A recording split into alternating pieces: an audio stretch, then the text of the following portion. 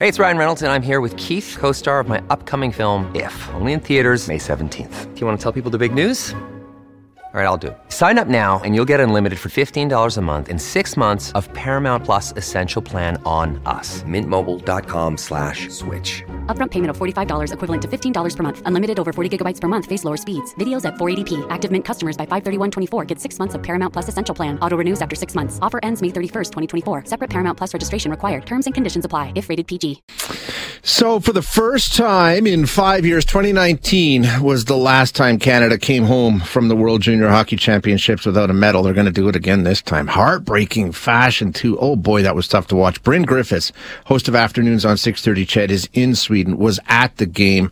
Bryn, first of all, thanks for doing this. That's Happy New Year. To you too. What an awful way. I mean, I really thought it looked to me like Canada, I mean, it was still tied, of course, but, and that's always the risk, but they had sort of taken over that game after the first, it looked like anyway. Well, they really were not very sharp in that opening 20 minutes. And, hey, full value for coming back in the second period. Yeah. But the third period was very much up for grabs, and it boiled down to a weird bounce with 11 seconds to go in regulation time, and the guys from Chechnya did it to Canada, and it's shocking, it's stunning. I think you said that the last time was 2019. I think that was in Finland, if I'm not mistaken. But it doesn't really matter. The bottom line is they're out. That's it. It's over. Yeah, it is. So now it's going to be a real quiet 3 days. I just walked into the hotel, and I am walking through the bar that I think is going to be very busy in about 10 or 15 minutes when everybody starts to get over here. We should remind the listeners, Bryn has been over for the entire tournament and has been there for all of the games and sort of giving us a slice of life with Sweden. Just tell me what it was like, because you're with a big group of Canadians. There's several thousand in Sweden for this tournament. Yeah. You're back in the hotel, so obviously cleared out quick. What's the mood among the contingent you're with? Well, I was in a position where I could get out fast, and the tram gets to the hotel pretty quick, so I'm a little bit ahead of the curve here, but people were stunned, and I think they were stunned in the first 20 minutes, but based on what happened in the second, maybe they were holding out hope. Yeah. I really thought that they did quite well in the third period, but you know, when it gets down to it, especially at the junior level, momentum changes about 9 or 10 times through a period, and that's exactly what happened here. And it just boiled down to one weird bounce, and it came at a horrible time for Canada because I thought they were playing quite well in the last 5 minutes. And the bounce goes against them, and there's no wiggle room when you're at this event and you're playing in the quarterfinals. When you lose, you are done. And that's it. It's all over.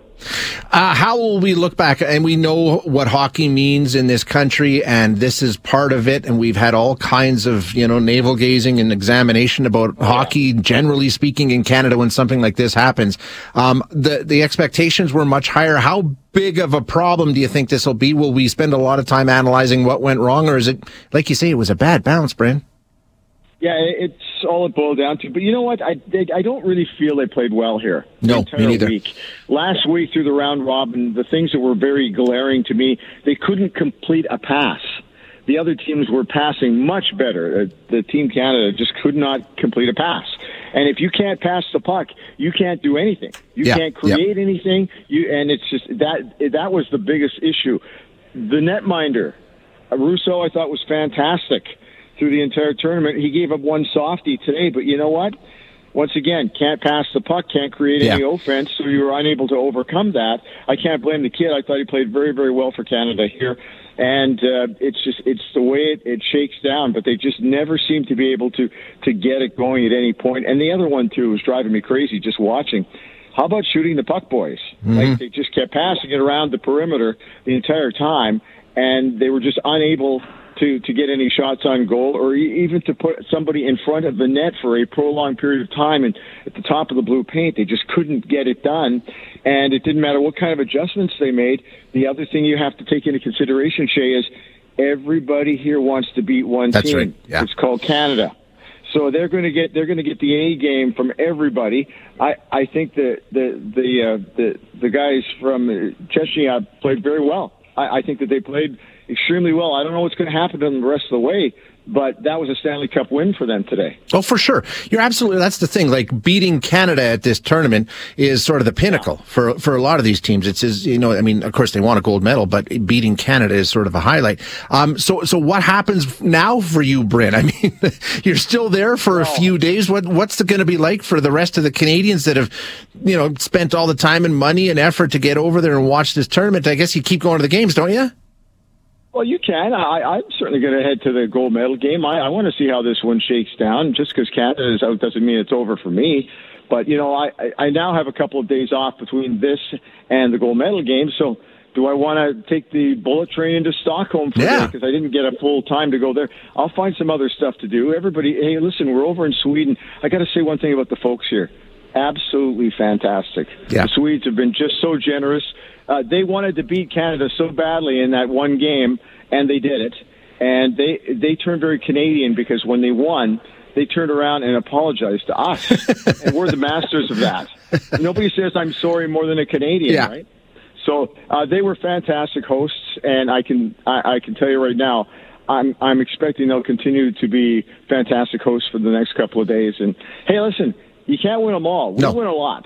Oh, no kidding. We win a ton.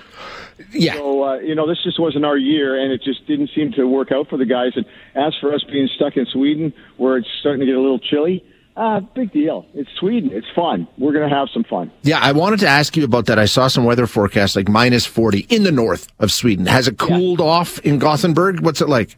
Well, I can tell you right now, just on the casual walk in here afterwards, it's about -2. Okay. But the wind is blowing right off the North Sea, and so it's brisk. And there's humidity, and I'm a prairie kid. I need to see the sun. I haven't seen the sun, I don't think, for 10 days.